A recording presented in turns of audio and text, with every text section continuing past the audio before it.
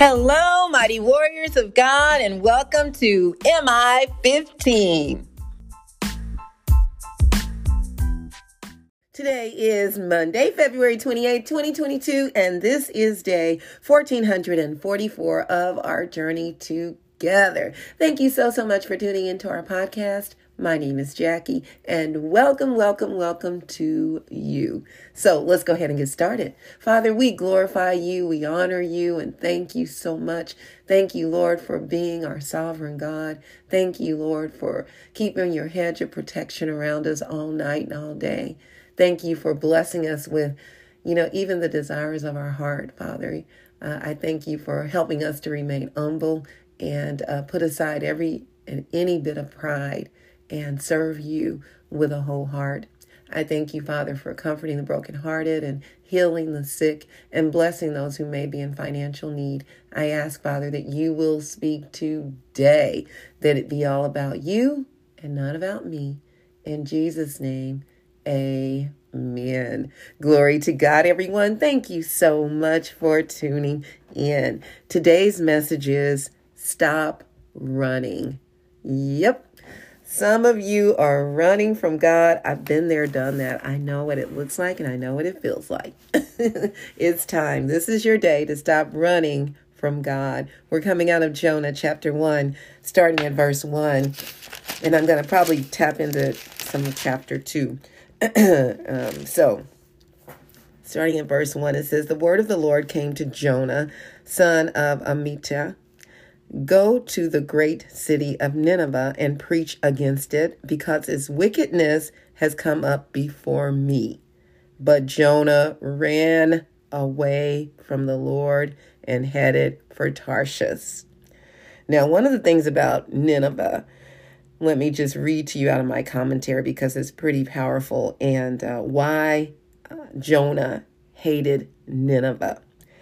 God told Jonah to preach to Nineveh, the most important city in Assyria, the rising world power of Jonah's day. Within 50 years, Nineveh would become the capital of the vast Assyrian empire.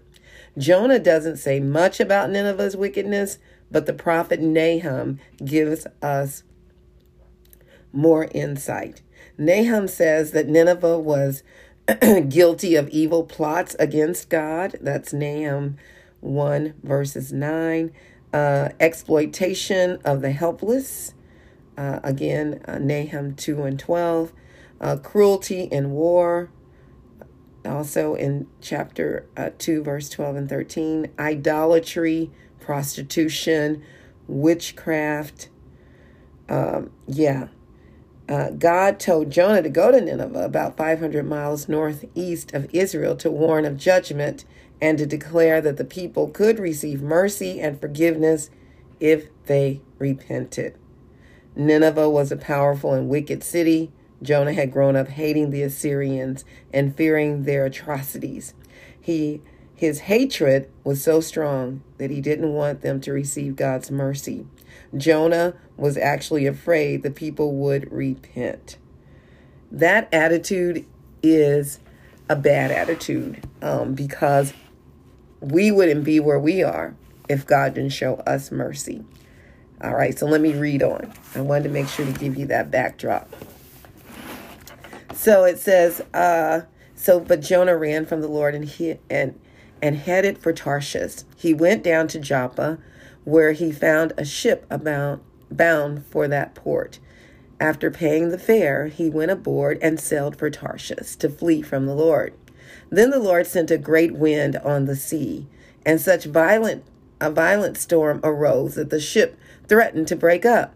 All the sailors were afraid, and each cried out to his own God. And they threw the cargo into the sea to lighten the ship. But Jonah had gone below deck, where he lay down and fell into a deep sleep. The captain went to him and said, "How can you sleep? Get up and call on your God. Maybe he will take notice of us so that we will not perish." And here, this captain had no idea that all of this was coming about because of Jonah's disobedience and running from God. Verse 7 says, Then the sailors said to each other, Come, let us cast lots to find out who is responsible for this calamity. They cast lots, and the lot fell on Jonah. So it's almost like pulling straws. Whoever got the short stick was the guilty one. So they asked him, Tell us, who is responsible for making all this trouble for us? What kind of work do you do? Where do you come from? What is your country? From what people are you? I mean, they're trying to figure it out because this is not normal. He answered, I am a Hebrew, and I worship the Lord, the God of heaven, who made the sea and the dry land. This terrified them, and they asked, What have you done? They knew he was running away from the Lord because he had already told them so. The sea was getting rougher and rougher, so they asked him, What should we do to you to make the sea calm down for us? Pick me up and throw me into the sea, he replied, and it will become calm. I know that it is my fault that this great storm has come upon you. Instead, the men did their best to row back to land, but they could not, for the sea grew even wilder than before. And these are avid sailors. I mean, they were used to being on the water, but this storm was unlike any other because God was not pleased with Jonah running from him. Then they cried out to the Lord, Please, Lord, do not let us die for taking this man's life. Do not hold us accountable for killing an innocent man, for you, Lord, have done as you pleased. Then they took Jonah and threw him overboard, and the raging sea grew calm. You see how quickly things shifted when the perpetrator of the harm or of the disobedience was done away with, was put off the boat. At this, the men greatly feared the Lord, and they offered a sacrifice to the Lord and made vows to him. So it sounds like they changed from their little g gods to the God of all people, to the creator of all things. And I mean, even though Jonah acknowledged who God was, he still was running from him. Now the Lord provided a huge fish to swallow Jonah, and Jonah was in the belly of the fish 3 days and 3 nights. From inside the fish, Jonah prayed to the Lord his God, and he said, In my distress I called to the Lord, and he answered me. From deep in the realm of the dead I called for help, and you listened to my cry. I'm going to jump down to verse 7. He says, When my life was ebbing away, I remembered you, Lord, and my prayer rose to you, to your holy temple. Those who cling to worthless idols turn away from God's love for them. But I, with shouts of grateful praise, will sacrifice to you. What I have vowed, I will make good. I will say, Salvation comes from the Lord. And the Lord commanded the fish, and it vomited Jonah onto dry land. So you see, Jonah finally confessed and understood that I will obey, Lord. I will go and I will preach to them. And then in chapter 3, verse 1, it says, Then the word of the Lord came to Jonah a second time. Go to the great city of Nineveh and proclaim to it the message I give you. Jonah obeyed the word of the Lord and went to Nineveh.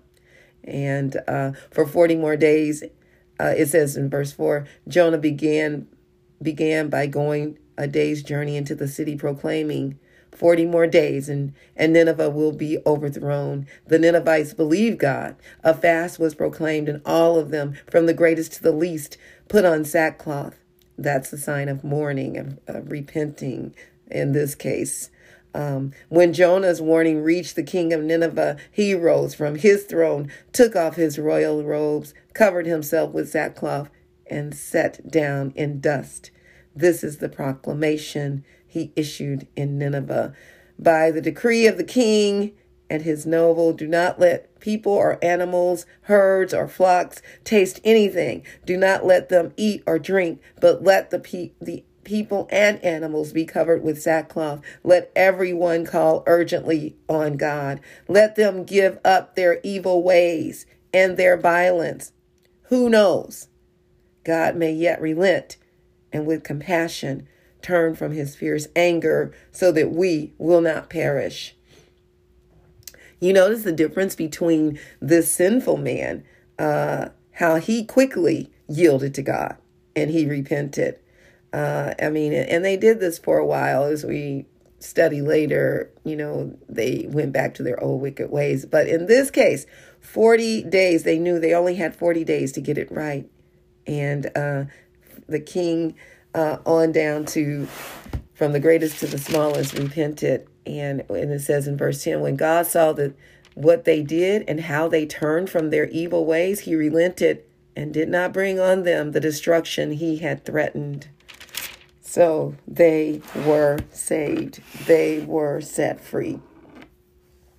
It is so important that we don't run from God, because just as we see here, it can be devastating. Point number 1, why are you running from God, from your God-given assignment? Have you noticed how your running and avoiding God's instructions are affecting others in your life, directly and indirectly? Even when you know that you're running from God's assignment and is affecting others negatively, you still choose to run from God by choosing to curl up in a ball and die, either spiritually or even sometimes we feel like it physically. That is just steadfast, deeply rooted rebellion is what it is. I mean, we can sugarcoat it all day long, but running from God and disobeying God is considered rebellion, and rebellion is as unto witchcraft. So we must really take it seriously and understand how it affects not only us, but everyone else around us. And sometimes we wonder, why am I going through this or that? And God, why are you letting this happen? When really it's not God, it's us disobeying God and not doing God's will. Point number 2, we must realize that you can't avoid God's call in your life by running. Instead, you need to yield your will unto God's will and just say, have your way, Father. I surrender all, just like these wicked people did that were wicked in Nineveh, but God's grace and mercy cleaned them up because they had a repentant heart. And that is what we must have. And sometimes us as believers, especially some of us that's been doing this for a while, in some cases, serving the Lord, sometimes we can get prideful. Sometimes we might feel like nobody else deserves mercy. Look at what they're doing. And then God brings back to our attention, remember where you were when I delivered you? That's what God does it to me anyway.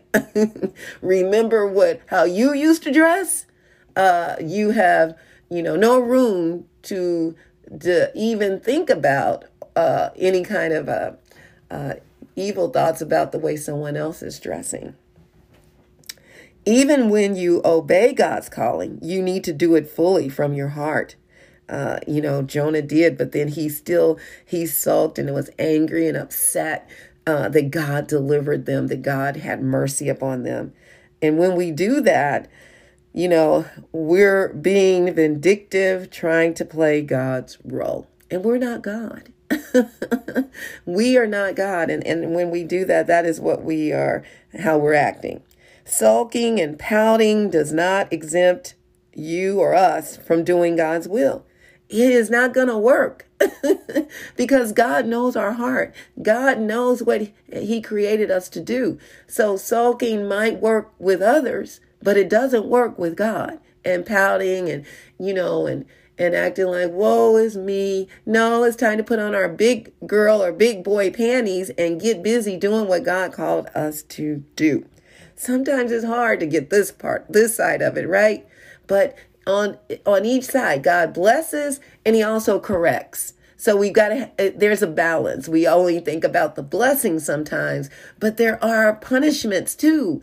It's called sowing and reaping. And so sometimes we're reaping and we continue to keep reaping and reaping because we keep doing the wrong thing. And then we think it's God when really it's us.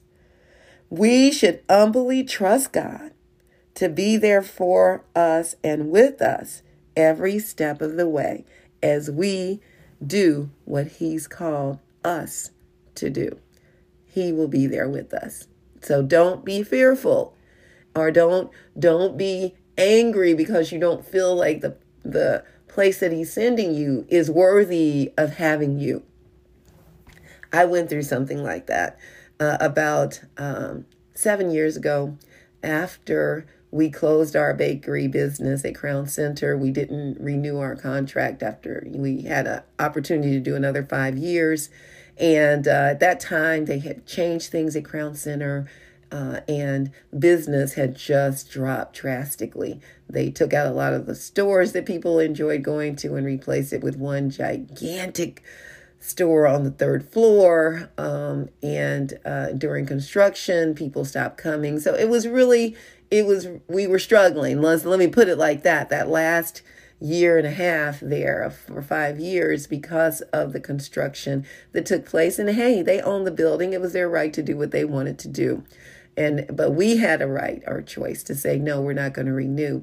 So after that, I decided, to just start doing some catering, box lunches, delivering to different jobs and trying to make a living that way, because I refused to go to the corporate world to work. I had been hurt from that area, from that, type of workforce years prior, experienced lots of prejudice and racism and unfair treatment. I hated corporate. I hated what they stood for in the corporate world. It was more about, step on the little people and take advantage of them and have them train the ones that we bring in that we want to be, leaders. And that's what I dealt with. And so, I remember, that catering piece, doing those box lunches, just wasn't enough income coming in that we needed in our household. And all our kids were grown and had moved on out, but between me and my husband. And so, I had to find something. And one of the companies that I catered lunches to, my sister Jill worked there, and she was a supervisor. And she said, Jackie, we need help. And, it was a bank, and you could work here and you could be a loan processor. And I'm like, well, I've never done that before. She said, oh, you can learn, and it's, I'll help you, blah, blah, blah. So I applied as a temp and I got the job and, went through the process, and I really didn't want to be there. It was scary because it was so many thousands, it seems like, of people there. I just really liked the little small companies. And prior to that, I wanted to work for the Center for Conflict Resolution and applied there and was trying to hold out because they needed more funding to pay for my salary. And they had been applying for grants and didn't have enough funding yet. So I said, okay. And I took that job. And while being there, God had an assignment for me, and I ran from that assignment. I'll never forget when we went to lunch, and I went with a group of ladies that was on the team I worked with, and we're all sitting in the cafeteria. I mean, they had a big cafeteria and all that. It was really kind of overwhelming for me. And I get in there with them, and I'm sitting across from the table with them, and they just started going at it and cussing and going off about the job and gossiping and talking about, just the things that we do, right? And I said, excuse me, and got up from the table, and I said, I'll see y'all upstairs, and ran to my car. Literally, y'all. I ran to my car, took my lunch, and sat in the car, and I was like, calm, and ate. And all of a sudden, the Lord said, what are you doing? Why are you here? This isn't where I called you to be. Go back in there. And I was like, but Lord, go back. Literally, I promise you. I got up and I went back in, and I sat with those ladies day after day after day and just listening. And God showed me their hearts. And He showed me in each and every one of them, it might have been about 6 to 8 of them, the hurt that they were dealing with on the job, the unfair treatment, the things they were dealing with in their homes. And he gave me a glimpse into each of their lives, and he allowed me and my husband to help them in certain aspects of their lives. It was unbelievable. Within the 6 months I was there, I encountered each of them separately. Some a little longer than others. One, we ended up picking her up from work because her car broke down, taking her to work from her house, taking her to work, taking her kids to the daycare, picking them up from daycare, those kind of things, taking her car to the shop. Her husband or boyfriend had gotten put in jail for, unfair reasons. It was just so many things that was going on in their lives. And then to top it all off, a new supervisor came in and was treating them extremely unfairly. I'll put it like that. So bad that I filed a case against her, and because I was in the group, but it is what it is. But they were just distraught. I mean, it was just like this dark cloud had came because the man that we worked under promised me $1 raise after being there a month, and I never got it. And that's why I went and made a complaint, because I went to the new person that took over his position, and she said, "No, you're not. No." And I thought, well, that's what was promised to me, ma'am, and blah, blah, blah. No.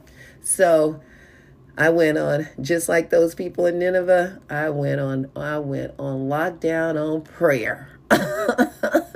That's exactly what I did. And I was have my Bible at my workstation and on breaks reading. And then the ladies there that I was part of their team said, "Miss Jackie, what are you reading?" And I started telling them about Jesus. And each and every one of them had the opportunity to accept Jesus Christ. God had me take them into the break room, it was like a conference room that the employees could use. And we were able to sit, and I shared with them about the love of Christ, and they had the opportunity to accept Jesus at that time, and most of them did. And God blessed us with Bibles. I was able to give them each a Bible. And and then I would say a little after that, CCR, the Center for Conflict Resolution, called me and said, "If you're still available, we have a position now that we can pay you. And we would love for you to come." And I was like, yes. And it was like I had finished my course there. I did what God had me there to do. It was so much more involved, but just to give you an idea, and each of those women being treated so unfairly, and praying for them, and just building a bond. We had just like this great love, with one another, and they respected me. I respected them. It was a beautiful, beautiful bonding, and I am so grateful to God. As a matter of fact, one of the ladies, the church blessed her with some money to buy her children coats because they didn't have coats, and it was freezing cold outside. And she was so grateful that one day she came to our church, maybe a week or two after that, and with an envelope saying, "I'm here to pay my tithes on what you all blessed me with," and gave us a big thank you card and said, "Thank you so much." But I'd not seen anyone ever do that, come back to pay tithes on that. And it was just amazing the things God did through me at that moment and in that short period of time. And so I encourage you to stop running, to yield, to finish the course, whatever it is God is giving you to do, because it's going to be a blessing not only to you, but for others around you. But if you run, it is going to be a hurtful thing, not only for you, but others around you. It's time to stop running. Now, if you don't know Jesus, that would be the first step. Romans 10:9 says that if you confess with your mouth that Jesus is Lord and believe in your heart that God raised him from the dead, you will be saved. That, my friend, is the ultimate. I love you all so, so much. May the Lord bless and protect you. May his face radiate with joy because of you. May he be gracious unto you, show you his favor, and give you his peace. In Jesus' name, Amen. And remember, we can do all things through Christ who strengthens us. Please don't forget to check us out on our website, JackieBikesMinistries.org, JACKIE, be like boy, UYCKS Ministries.org. Check out the messages and please share them with others. Also, please subscribe to our website by entering your first and last name and your email address. And don't forget to check us out on tzonekc.org. Check out what we're doing in the community with our youth, teaching them workforce skills, life skills, and entrepreneurship development. Please become a partner. We would love to have your support. All right, mighty warriors, go forth and make it an awesome day, fulfilling the purpose that God has given you, and I will talk to you later. Bye-bye.